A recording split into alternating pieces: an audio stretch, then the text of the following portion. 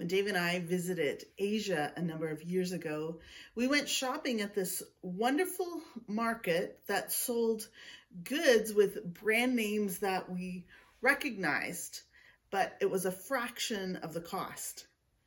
It didn't take us too long to realize that it was just the name, not the quality, that had been reproduced.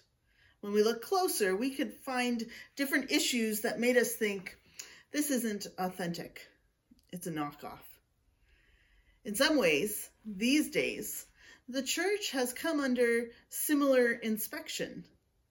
Maybe we used to think we had it all together, but we have come to discover that just might not be the case. And what isn't grounded in the truth of God's word, secured on the foundation of Jesus Christ, well, that's shaking. Through this, you may have heard someone ask a question like this. If Christians really love Jesus, why do they say one thing and act like something different?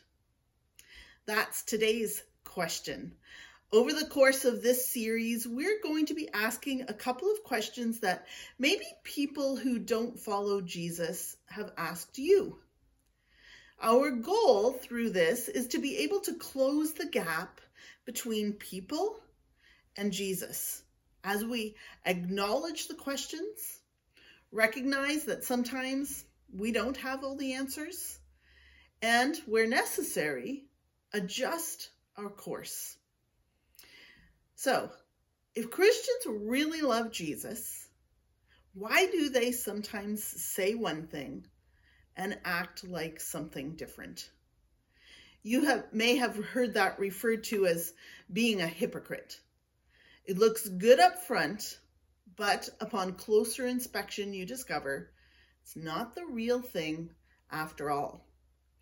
This word hypocrite comes from the Greek word for actor, hypokrites.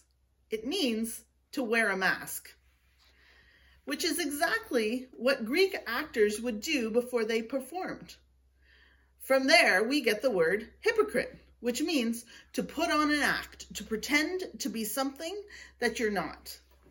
And this is the word that Jesus uses to describe the scribes and Pharisees in Matthew chapter 23. They had this thing whereby they insisted on everyone following the rules that they figured to be good for the people. Except they didn't always hold themselves to the same standard as they did the people that they led. Their emphasis of the exterior made it appear like they had it all together, but upon closer inspection, there were cracks, sometimes misguided interpretation, and certainly the elevation of self placed over anyone else. Throughout Matthew chapter 23, Jesus accuses the scribes and Pharisees of leading people astray, straining out a gnat but swallowing a camel, and then cleaning the outside of the cup and dish while the inside was full of greed and self-indulgence. Wow, what a list. But at the risk of feeling a little uncomfortable today, let's look at Matthew chapter 23 together. If you have your Bibles, grab them. I'm reading from the New Living Translation. Then Jesus said to the crowds and to his disciples, "The teachers of religious law and the Pharisees are the official interpreters of the law of Moses. So practice and obey whatever they tell you. But don't follow their example, for they don't practice what they preach. They crush people with unbearable religious demands, and they never lift a finger to ease the burden. Everything they do is for show. On their arms, they wear extra wide prayer boxes with scripture verses inside. And they wear robes with extra long tassels. And they love to sit at the head of the table at banquets and in the seats of honor in the synagogues. They love to receive respectful greetings as they walk in the marketplace and to be called rabbi. Don't let anyone call you rabbi, for you have only one teacher, and all of you are equal as brothers and sisters. And don't address anyone here on earth as Father, for only God in heaven is your Father. And don't let anyone call you teacher, for you have only one teacher, the Messiah. The greatest among you must be a servant, but those who exalt themselves will be humbled, and those who humble themselves will be exalted. In the first century, common people didn't have access to the written word of God themselves, so they relied on the scribes. But when the oral tradition didn't get the Old Testament interpretation right, it placed undue hardship on the people, and it didn't produce much fruit in the religious leaders either. You could say they were pretending to be something they really weren't, putting on an act. Well, that didn't hold up well with Jesus. Not then, not now. So it's good that we prayerfully ask ourselves, how can I make sure my words and my actions align so that I can live an authentic life as a follower of Jesus, who will be the attractive aroma of Christ amongst those who are searching for something real, as opposed to heavy loads of do's and don'ts. We learn a couple of things from Jesus' confrontation of these leaders that will help us better bridge the gap between people and Jesus. Not perfectly, not arrogantly, but authentically in love. First, the word must be our guide. We've already identified two groups that Jesus is talking about here, the scribes and the Pharisees. The scribes were these scholars of Old Testament law, and they would study and copy the law. They were said to be interpretive experts, and they determined the application of the law in everyday life. The Pharisees, they were the theological experts. And in verse 3, Jesus tells the people, practice and obey whatever they tell you. That sounds weird, right? Especially when we know a rebuke is coming. Why would he tell them to listen to what they say? Actually, they knew the scripture. And when scripture is accurately interpreted, it should be obeyed. The problem came when they didn't practice what they preached. They told people what to do, how to adjust their own way of living, pointing fingers at others. But they didn't let the scripture change them. They were more caught up with looking holy than they were with being holy. These tassels and the boxes or phylacteries, they were proof of that exact attitude. The phylacteries, they were interesting things. They were small leather boxes containing scripture verses. Very religious people wore them on their arms and on their foreheads. The larger, the better. The bigger these were, the more devoted they would look. And, well, of course, that would impress people. The tassels, they were sewn on the fringes of their clothes to remind them to keep the law. Can you imagine the show? Do you know what? None of that got to the heart. And that's where God likes to concern himself the most. It's one thing to know the scripture. You can read it every day. You can memorize book after book after book. But unless we sit with it, let it challenge us and change us, well, we might be more like the scribes and Pharisees than we would like to think. The author of Hebrews in Hebrews chapter 4, verse 12 says, "The word of God is alive and powerful. It is sharper than any two-edged sword, cutting between soul and spirit, between joint and marrow. It exposes our innermost thoughts and desires." We'll dig deeper into this next week, but the groundwork is this: God's word is living and active. That's what distinguishes it from any other book. God's word, it's not a weapon we use to point fingers at what other people are doing wrong. It is a way for us to understand who God is and how he's been working in this world since the beginning of time. It's an instruction book that teaches us about being real disciples of Jesus. And it's a promise book filled with hope.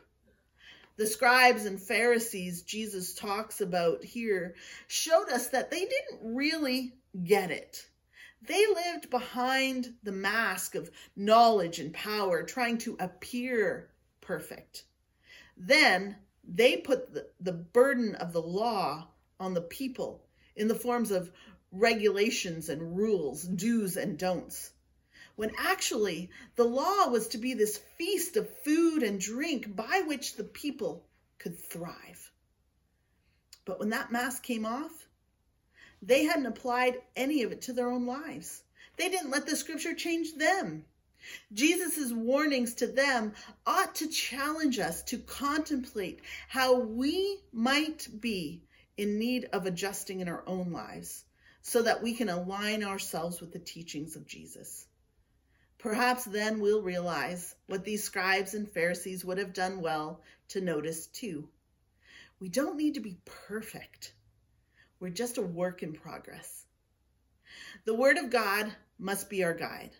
Second, love must be the standard of authentic followers of Jesus. Love must be our standard. Another thing Jesus points out upon closer inspection of these scribes and Pharisees is that it was all about them. Listen to what Jesus said about them in chapter 23, verse 6. Listen to this from the Message translation. It says, "They love to sit at the head table at church dinners, basking in the most prominent positions, preening in the radiance of public flattery, receiving honorary degrees, and getting called Dr. Reverend." It was all about them. Look at me. Look how good I am. That can turn people off, can't it? But listen to this exchange between one of these religious leaders and Jesus from Mark chapter 12. One of the teachers of the religious law asked, "Of all the commandments, which is the most important? Of all of the laws that are in their little boxes sitting on their arms and on their foreheads, which is the most important of these?" And Jesus replied, "The most important commandment is this. Listen, O Israel, the Lord our God is the one and only Lord. And you must love the Lord your God with all your heart, all your soul, and all your mind, and all your strength. The second is equally important. Love your neighbor as yourself. No other commandment is greater than these." You know, I wonder how different their leadership would have been if these religious leaders led from this place. If this was their ground zero, love God and love others. What would have happened if they loved others as much as they seemed to love themselves? Instead of excessive man-made rules that no one could live up to, perhaps they would have seen how they could help others love others by serving one another, regardless of status guidelines, trading perfection for growth. They might not have recognized it, but Jesus was teaching them how to do this, to extend grace instead of judgment, to live sacrificially and selflessly, to act with mercy and compassion. It was a command, and it remains that way today. When people look at us and the church and ask, if Christians really love Jesus, why do they say one thing and act like something different? Perhaps one thing they aren't seeing is the demonstration of the love that Jesus expects us to give. Love that is patient and kind. Love that doesn't envy or boast. Love that isn't proud. Love that does not dishonor others, that isn't self-seeking, that is not easily angered. Love that keeps no record of wrongs. Love that doesn't delight in evil, but rejoices with truth. That always protects, always trusts, always hopes, always perseveres. Wow. Our world sure can use a lot of that kind of love these days, don't you think? If we're to take off the mask and live authentically, we have to let Scripture change us and let the love of Jesus be our standard. Finally, have a posture of humility. Having just come from Easter weekend, we've been reminded again of the selfless sacrifice Jesus made for you and me.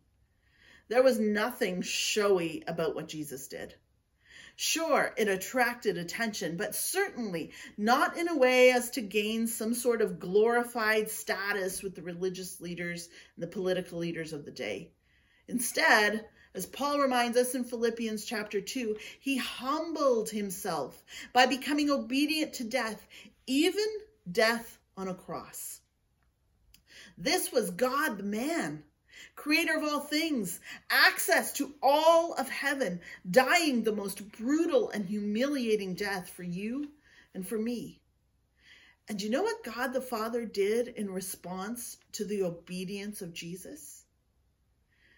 He exalted him to the highest place and gave him the name that is above every name, that at the name of Jesus, every knee should bow in heaven and on earth and under the earth, and every tongue acknowledge that Jesus Christ is Lord, to the glory of God the Father.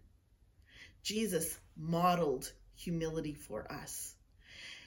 Yet the scribes and Pharisees, with all the head knowledge they had about the law, they missed this. Instead of having a posture of humility, Jesus said, everything they do is for show. Again, Jesus reminds us that the kingdom he's come to inaugurate, it's an upside down, countercultural kind of kingdom. So guess what? Jesus says, those who exalt themselves, they're going to be humbled. But those who humble themselves, they will be exalted. Seeking status, thinking of ourselves more than we ought, judging others and pointing fingers, that is not kingdom living. That's not how Jesus wants us to live. Instead, as we practice a posture of humility, we'll be following his example, serving others, loving others, and ultimately pointing others to Jesus.